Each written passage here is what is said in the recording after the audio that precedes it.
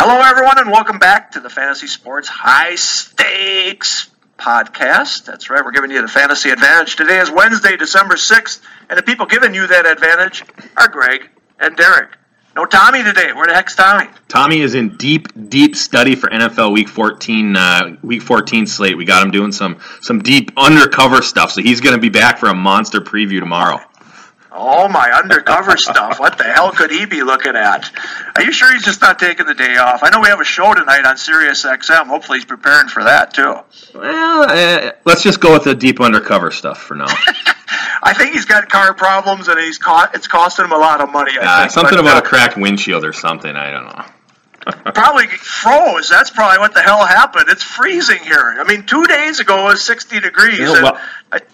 Welcome to my world. That's exactly what happened to us. And you're a day behind us the way the weather moves. I know. You said it was coming. Well, it's here. Trust me. Cold winds, 20-mile-an-hour winds.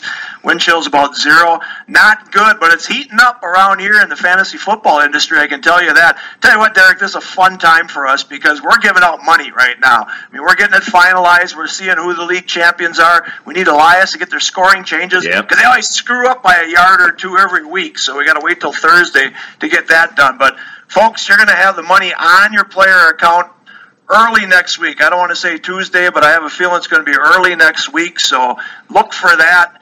Then you decide how you want to spend it. You can keep some on account and spend some with the postseason contest or in the NFFC, or you can take it all in cash if you want. We'll send you a check, and you'll have that as well. But now, Darik, we're looking at all these year-end stats. It's so cool, man. It's so cool. Let's just start out with the number of teams that are vying for that $75,000 bonus between the Classic and the Primetime. So if you are in the championship round in the Classic and the Primetime, and you happen to win both overalls, we're going to give you an extra $75,000. So that's $80,000 in the Classic, $150,000 in the Primetime. How about $230 and another $75? We've got 18 teams. Yes. 18 owners that have a chance to win it. What do you think about that? That is awesome. Imagine walking away with $305,000 if you pull that off in a couple of weeks. But congratulations. I mean, these are some of our cream of the crop owners. I know we'll mention a few of them moving forward here. But just a fun, you spend a lot of time and you spend a lot of money to get into these events. And the fact that now we have 18 guys. I don't know if have you ever had 18 before? I don't know that I've seen 18. You know what, I can always remember like between 13 and maybe 17 was the highest. I honestly think this is the highest we've ever had. Now again, Primetime we had 552 teams. We had 266 in the Classic. So there are a little more opportunities in the Primetime. But you're right, 18 I think is the highest we've ever had. Just great. I as much as you don't want to root against somebody and root against our company paying an extra $75,000, that is covered by insurance. I do know that. So I'm hoping somebody does pull this off. That would be awesome. See, we can cheer for that because we're not paying the $75,000. Right. We've already paid the insurance company. And actually, the rates went up this year, and I was kind of disappointed. I said, nobody's won this in the NFFC before. Now, Lindy Hinkleman won it in the NFBC in 2009. First time we offered it.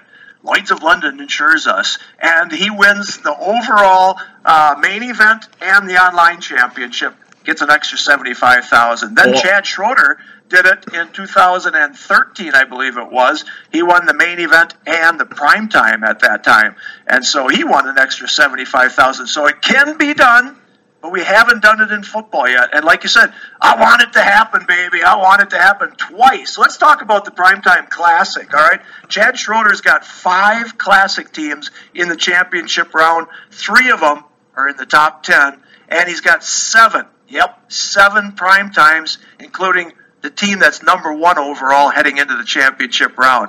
Chad could do it again, Darik?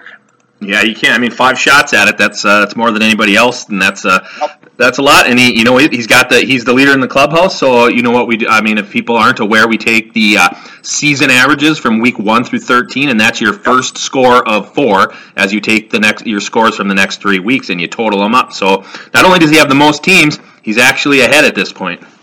Yep, absolutely. In fact, let's look at that. Scott Kelly leads the class. He has 156.91. There's 61 teams in that one. The last team entering it has 127 points. So, yes, he's 29 points behind.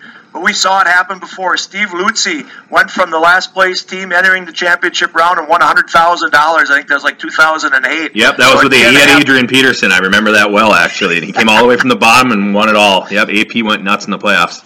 See, you were a former player. You would have killed to be in the championship round in both of them, right? Hell yes, I did. I never took I never paid the entry fees to be in both at the same time, so I would have never had the opportunity. But I'm excited for these guys. Not only the guys the 18 guys that have a chance for both, but all the owners in all of our contests. It's a fun 3 weeks. I mean, this is the part that I miss the most, right? The football playoffs, because you're so jacked up Thursday night. It's like you're on pins and needles, and then you hope you get some points there. If you didn't have guys play, you hope nobody got points, right? And it's just, I miss it. And then you have a Saturday game thrown in, right? And so then the Sunday game, and then the Monday. You got 4 days if you're on edge, right?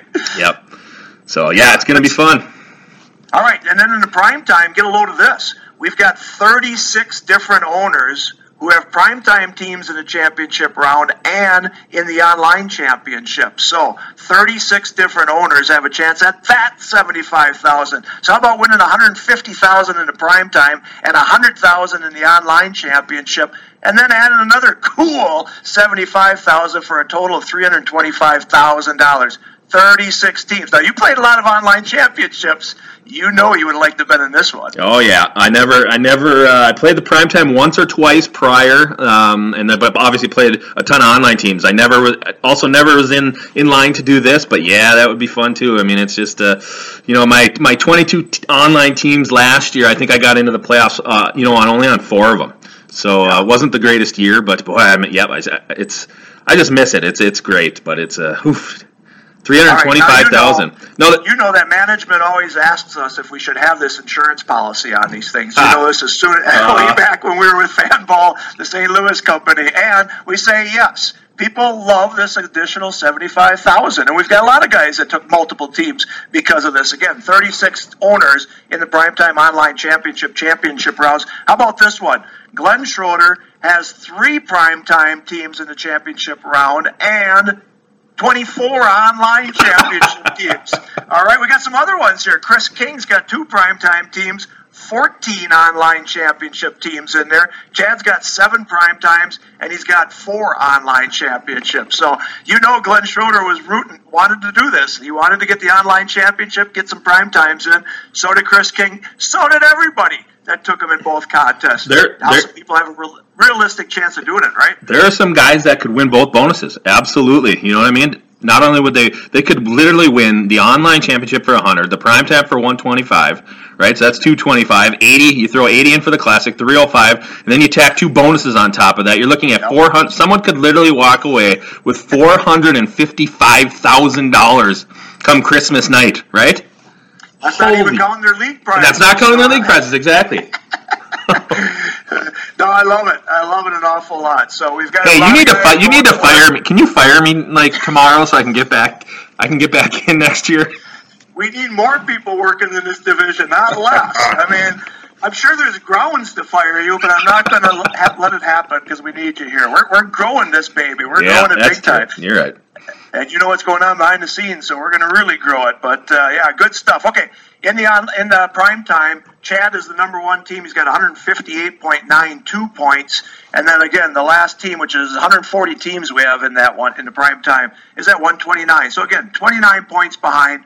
Seems like a lot, but it certainly isn't when you add in 3 more weeks of scores. Sure, it could be one big play if you have a quarterback to wide receiver combo or something like that. So it's definitely, you definitely don't want to be behind, but it's certainly not the end of the world. It's all about getting in and getting your lineups right for these next 3 weeks.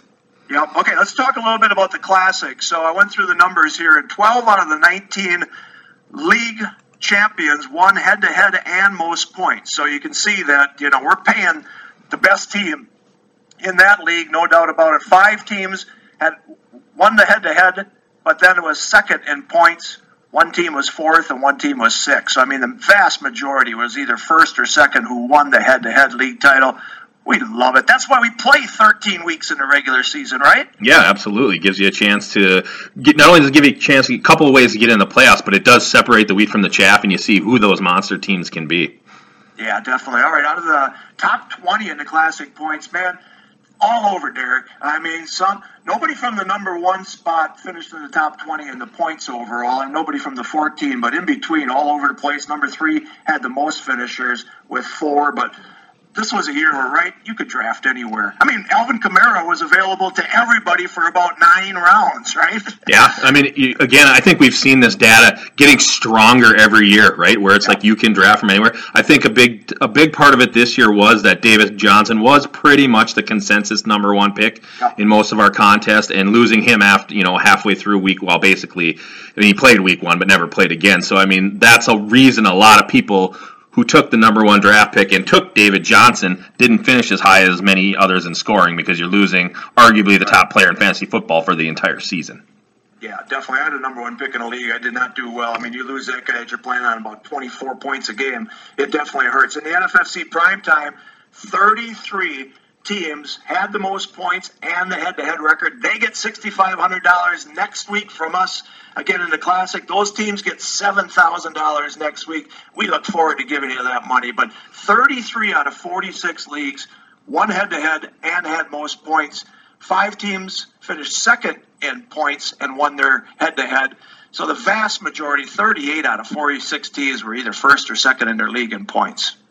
Same thing we saw with the Classic. Yeah, that seems higher than I would have thought without doing any analysis. But, again, just goes to show the monster teams are monster teams. Yeah, definitely. And, again, teams that drafted, where they draft from, the top 20 teams, the number 1 spot was number 3. 6 of the top 20 teams drafted from number 3. Could have been Antonio Brown, could have been Lev Bell. That was a good spot there. Number 12 was second, with 4 out of the top 20 teams coming from number 12. So, again, anywhere from the top of the draft to the bottom of the draft did very well this year in the prime time. Yeah, again, and I think we attribute it to our third round reversal that a lot of our competitors don't use. And again, I think the data shows us year after year after year. And I know you get questions about why do you do the third round reversal, and all you have to do is show them this. And I think it makes it's game over. It shows exactly why you can draft from anywhere.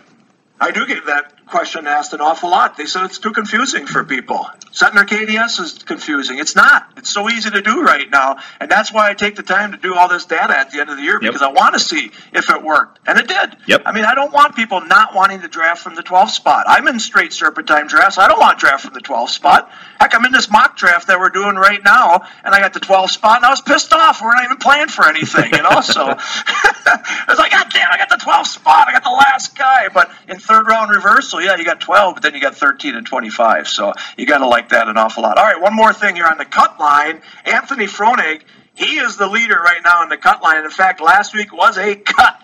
We got down to 100 in the championship round. We added 10 more teams from the wild card tier. And so we now have 110 teams left going for that $60,000 grand prize. This week we cut it down to 60, and then the week after that we cut it down to 12. 12 people sitting at the final table trying to get that $60,000. How do you like that format?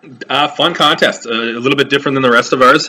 10 team leagues, so the team's obviously a little bit stronger overall. You think obviously, but just a different contest. And I like the cut line version. It's fun. It's like all you're doing is having to survive, right? It's not necessarily having to outscore. You don't really have to outscore anyone until that last week. You know what I mean? As long as you survive the cut. So it's a little bit different, but just a nice little niche and a different game we have, and it's very popular and it's fun.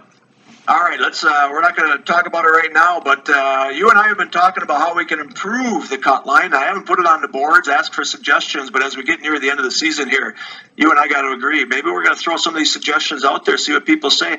I love the ideas you had on the cut line. What do you think? We're going to blow this baby out next year? Yeah, I don't want to bring it up on the podcast today, but yeah, we have some. But some of the suggestions you and I had when we went back and forth, it's going to make this contest, I think, a lot more not fun, but just. I don't know what word I'm looking for, but it'll make it more interesting, I think. Does that make sense?